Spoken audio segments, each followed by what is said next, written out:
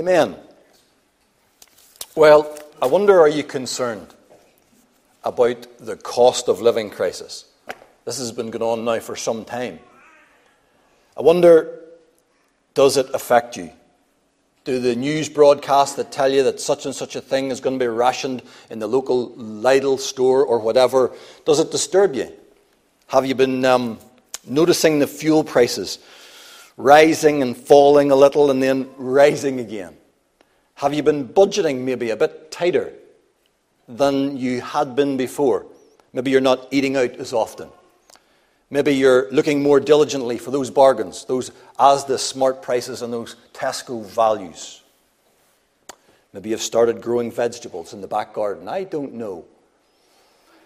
You're trying to be a bit more frugal and a bit more thrifty, perhaps.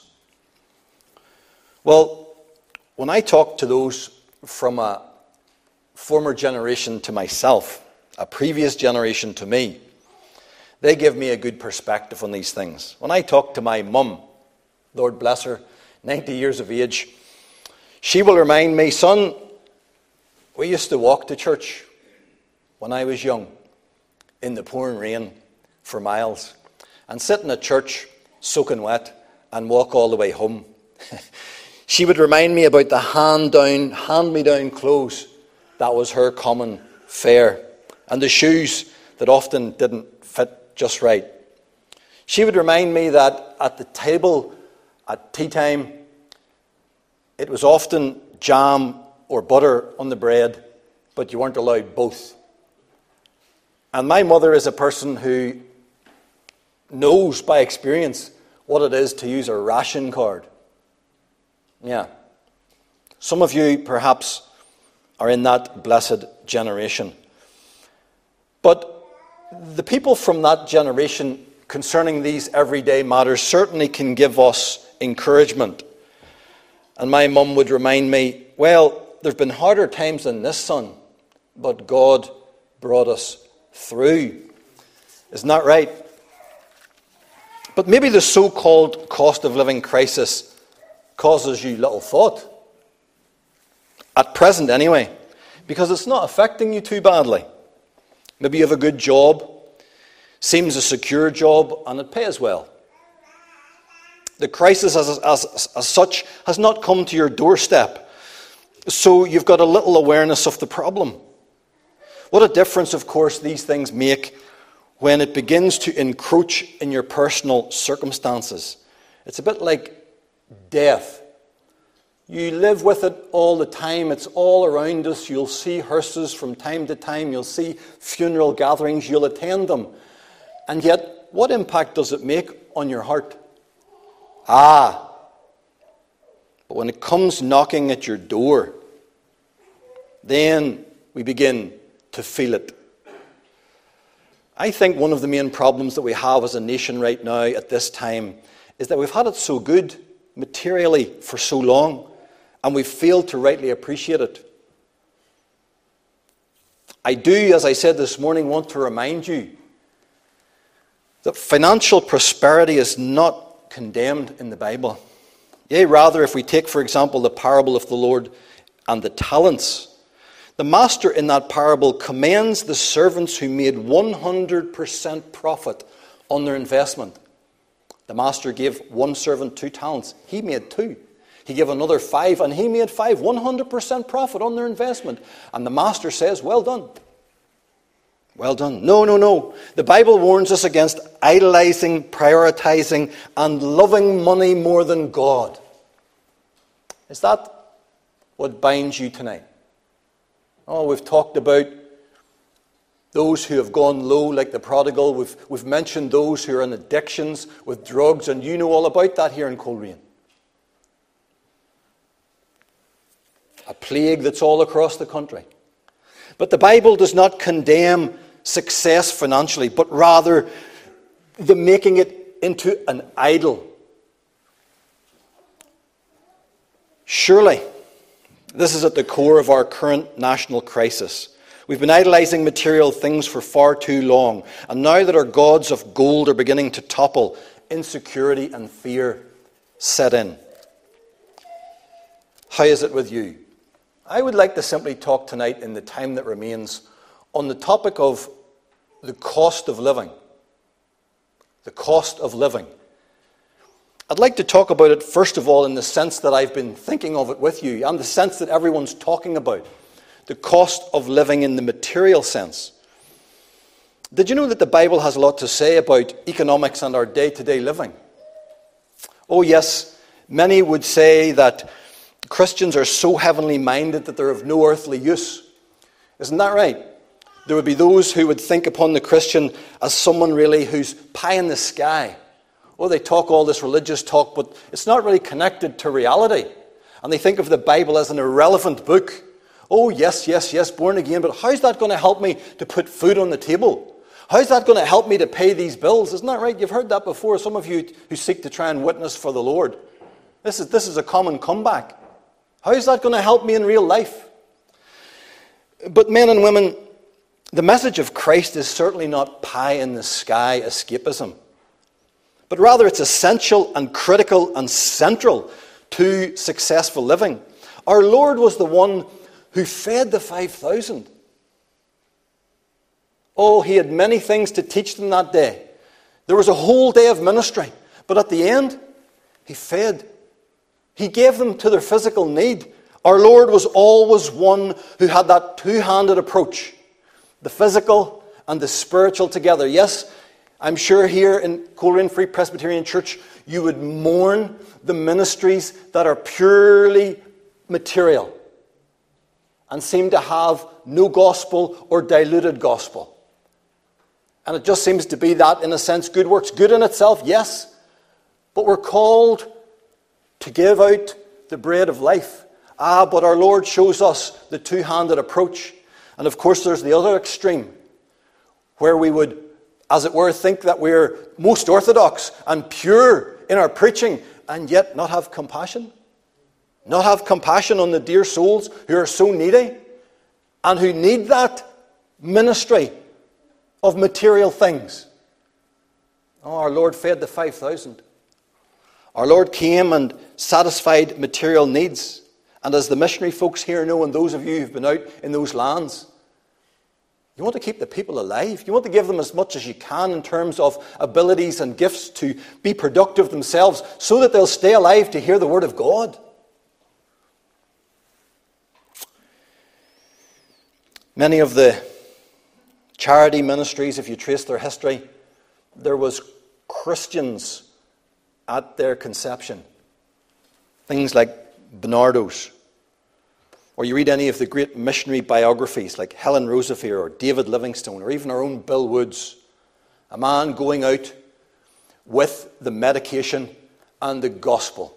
Two-handed approach. May this church be known for such ministry in the name of Christ. Cost of living in a material sense. I just want to remind the Christians here, and those of you who are not saved, the Bible does have a lot to say, and the Lord has a lot to say about our day-to-day living. You know that in the Old Testament, you have the principles there God set down for his people. These financial policies, these economic policies. For example, in agriculture, welfare policies that said, when you gather in that field, leave the corners for the poor. Make sure they've got something. There was insurance policies and compensation policies.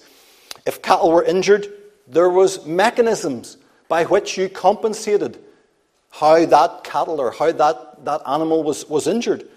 There were financial policies concerning debt and interest payments. All these things were in the Bible before they ever were in the economic policies of the United Kingdom.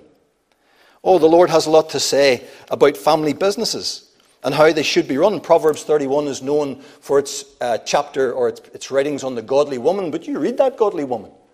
You read the things of the entrepreneurial spirit that she has, and she buys a field, and she spins and she sells. Oh, the Lord has a lot to say about our day-to-day economics. But you say to me, well, I don't have a family business, etc., etc., and I don't work in the government.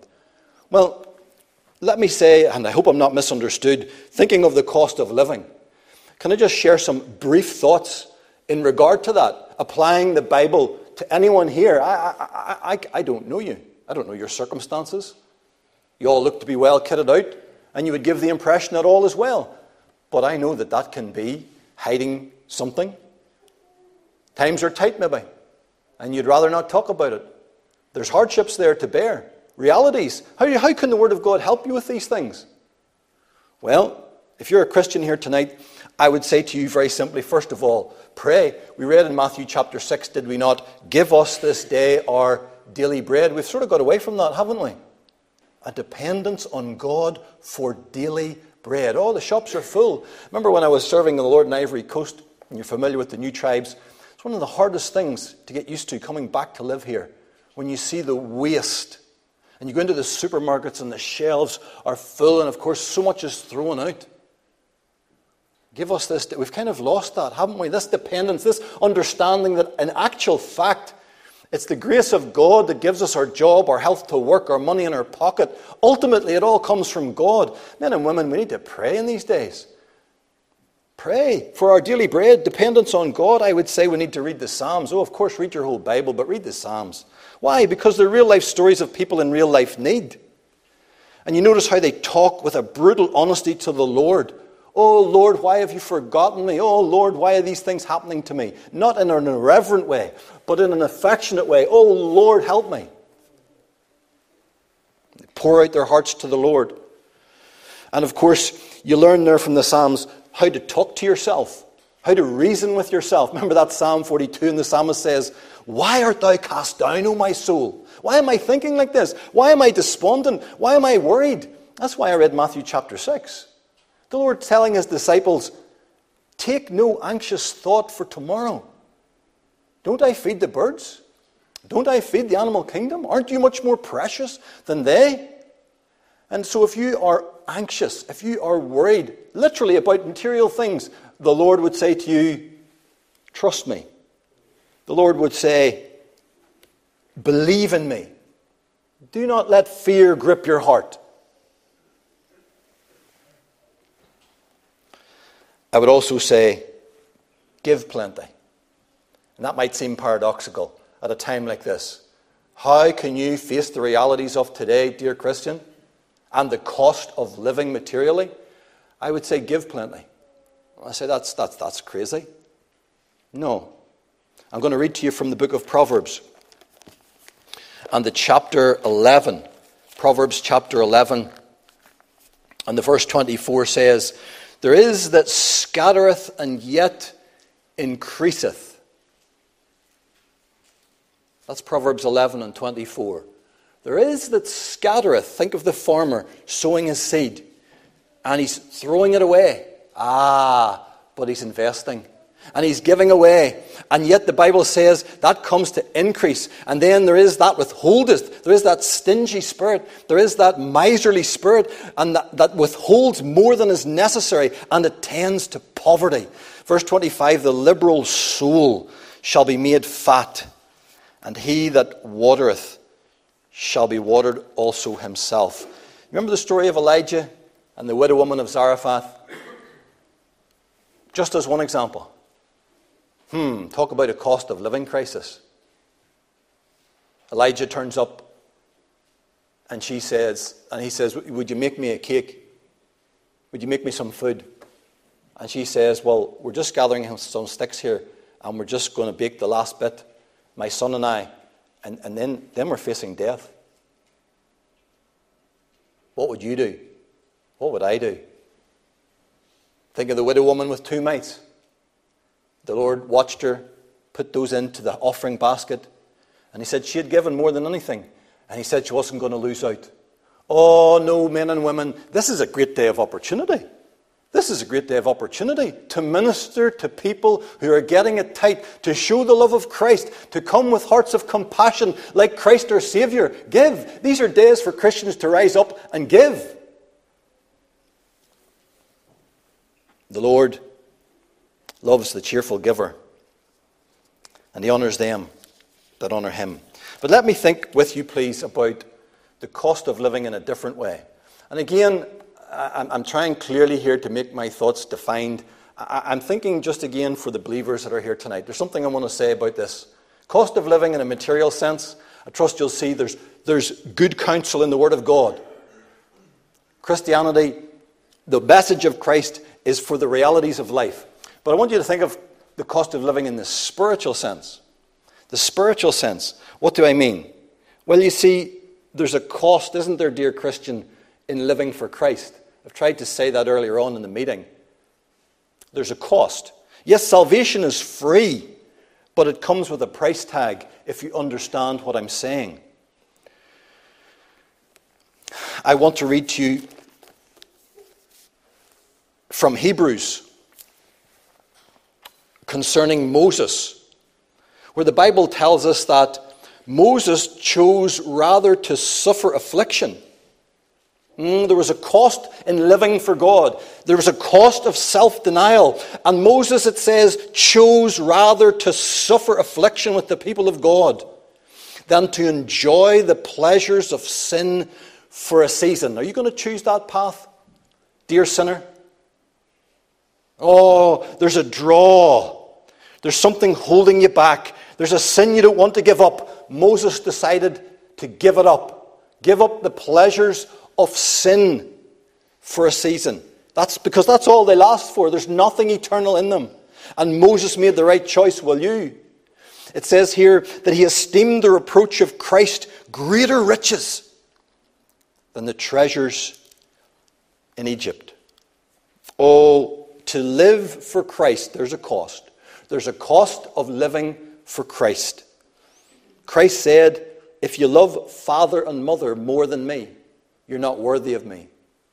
Now, what does that mean? Many people have misunderstood, but again, it's this idea of putting anything and anyone before Christ. If your parents were to tell you, don't you dare go to that church, don't you dare believe in that whatever religion they'll call it, then on that ground, you must disobey your parents. Oh, there's not many grounds for that. But when it comes to God's commands and your parents, you must obey God. Oh, there's a cost of self-denial for the Christian. And there's a cost of cross-bearing. You have to bear your crosses. I touched on this morning. I'll be brief. Have you ever had one of those thorns that you can't get out of your finger? Remember Paul was praying, that great servant of God, and he was praying for the thorn to be removed. The thorn. Have you ever had one of those thorns?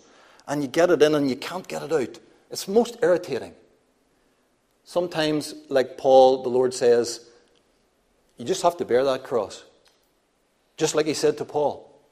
Prayed 3 times for it to be relieved. And the Lord said, my grace is sufficient for you. It's actually better for you at this point that you bear that cross.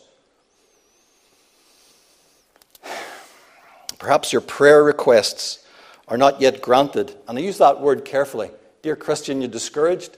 You think your prayers aren't answered? Can I remind you that your prayers are always answered? Yes, you heard me right.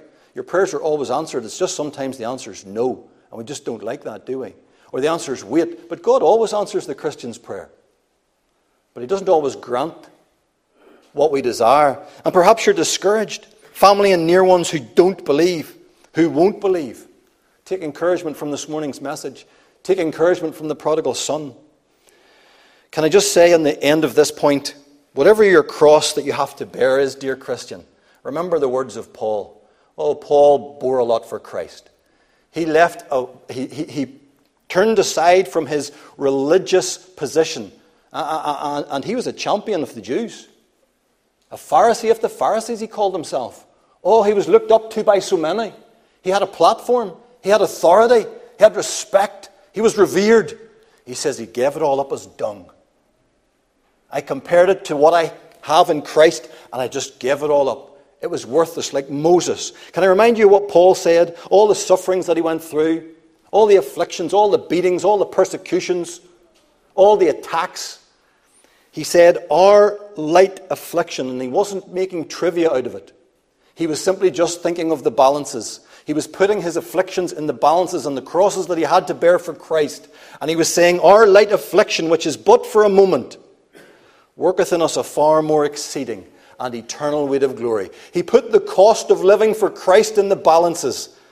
And he put his afflictions in one side.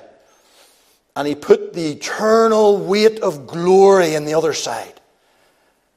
far more exceeding. Well worth the cost. That's what he was saying. You're afraid to step out? You're afraid to have faith in Christ? You're afraid of what it will bring to you? Young person, I can empathize with you. Remember when I was converted, thinking those thoughts, what are my friends going to say? I was going to a youth fellowship at the time. I was living the life of a phony. I was singing the hymns. I had an interest. The Lord was drawing me. But I wasn't converted. And those thoughts came into my head, what are these people going to think? Pretender. Con man. The flesh was rising up against the Spirit. But thank God, I got grace to go. I got grace to look at it and weigh it up in the balance and say, I don't care. I don't care what the cost is. I want Jesus Christ and I want Him now. May God give you the grace to do the same thing. Can I look again just at something else? The cost of living in a redemptive sense. The cost of living in a redemptive sense. What do I mean by that? Well, you see, the Bible tells us that when we are born, we're born in trespasses and sins. We are dead. Now, if you've had a loved one that's died, it's a most traumatic experience. The first corpse that I saw was my grandmother. I was 21 years of age. I cried like a baby. It was a most traumatic experience. Just in the funeral parlour there. It's a very sobering thing. Very sobering thing. The Bible says, in terms of our relationship with God, that's what it's like. My grandmother, she couldn't respond. She couldn't return any speech. She couldn't interact with me. It was just a shell. Just a dead body. It was just a corpse. The Bible says that's what we're like in our sins. The Bible says that's what we're like out of Christ. Dead in trespasses and sins. But the Bible says, and Jesus Christ said, I am the resurrection and the life. I resurrect people from the dead. I bring life to such dead souls. He that believeth in me, though he were dead, yet shall he live. And what I want you to think of in this point, dear friends, is that only Christ can make us alive. I'm thinking, you see, of the cost of living in the redemptive sense. I'm thinking of what it cost God, what it cost Christ to make us alive. The cost of our coming alive in Christ. The cost to God. Only He can awaken our spirits. And it cost Him an awful lot. We sang it, did we not, in the hymn 199. Salvation full is available. Full salvation is available, the hymn writer said. And it came at highest cost. Highest cost to who? Highest cost to Christ. Jesus said in John 10:11, I am the good shepherd. The good shepherd giveth his life for the sheep. Matthew 20 in the verse 28, the Lord Jesus said that He gave His life a ransom for many. A ransom, a payment to release captives. And Christ said, I am the one who will pay that cost. Settling the great sin debt that you and I have incurred. The Bible says in Romans 6 and verse 23 that the wages or the penalty of sin is death. Death. And of course it means threefold death. The wages, the penalty of sin is death. Death in the physical, death in the spiritual, dead to God, and death in the eternal.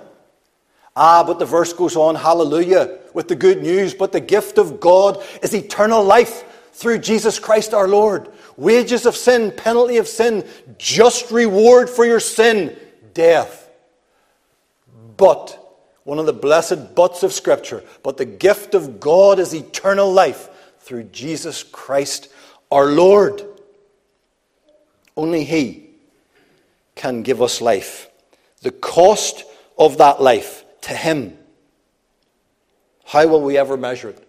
How will we ever know it?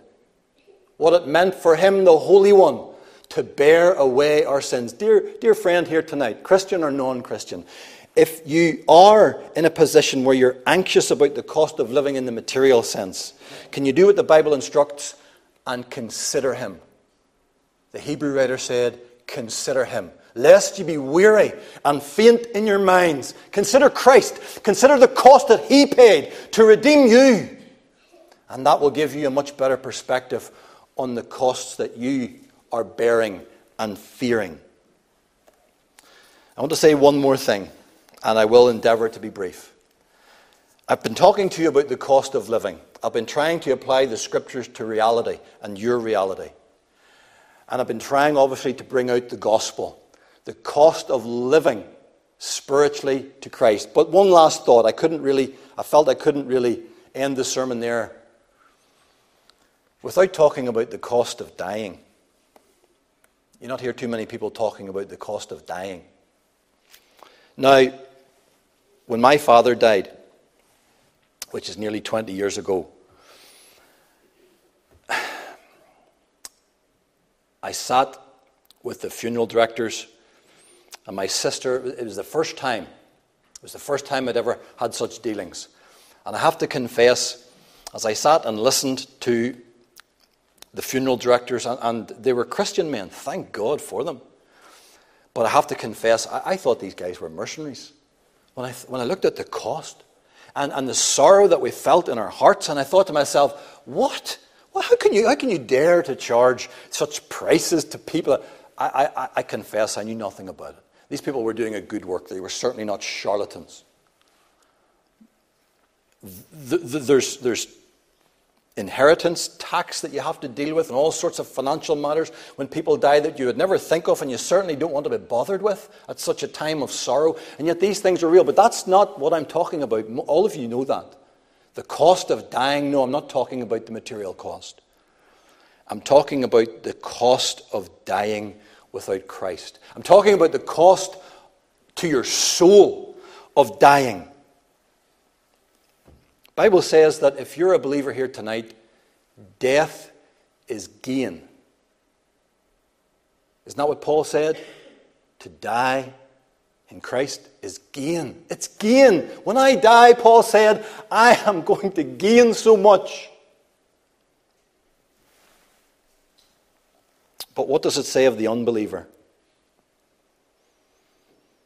Well, in the economic and financial language, interestingly enough, it says, what will it profit you if you gain the whole world and lose your own soul? I suppose, again, it's one of those balances things. The economists talk about the cost-benefit analysis. You're going to make an investment, you're going to spend some money, you're going to make a big choice, and you do a cost-benefit analysis. What's this going to cost me? How is it going to benefit me? And you weigh things up. Dear men and women, I'm urging you tonight, if you're not saved, to do the cost-benefit analysis. The Lord Jesus said, what profit will it be to you if you gained all the material things and possessions and wealth that you could gather up in this world and lose your soul? What a loss. What a loss to die without Christ. What a loss to die without being forgiven. Are you willing to pay that cost? Is that a cost you're willing to pay?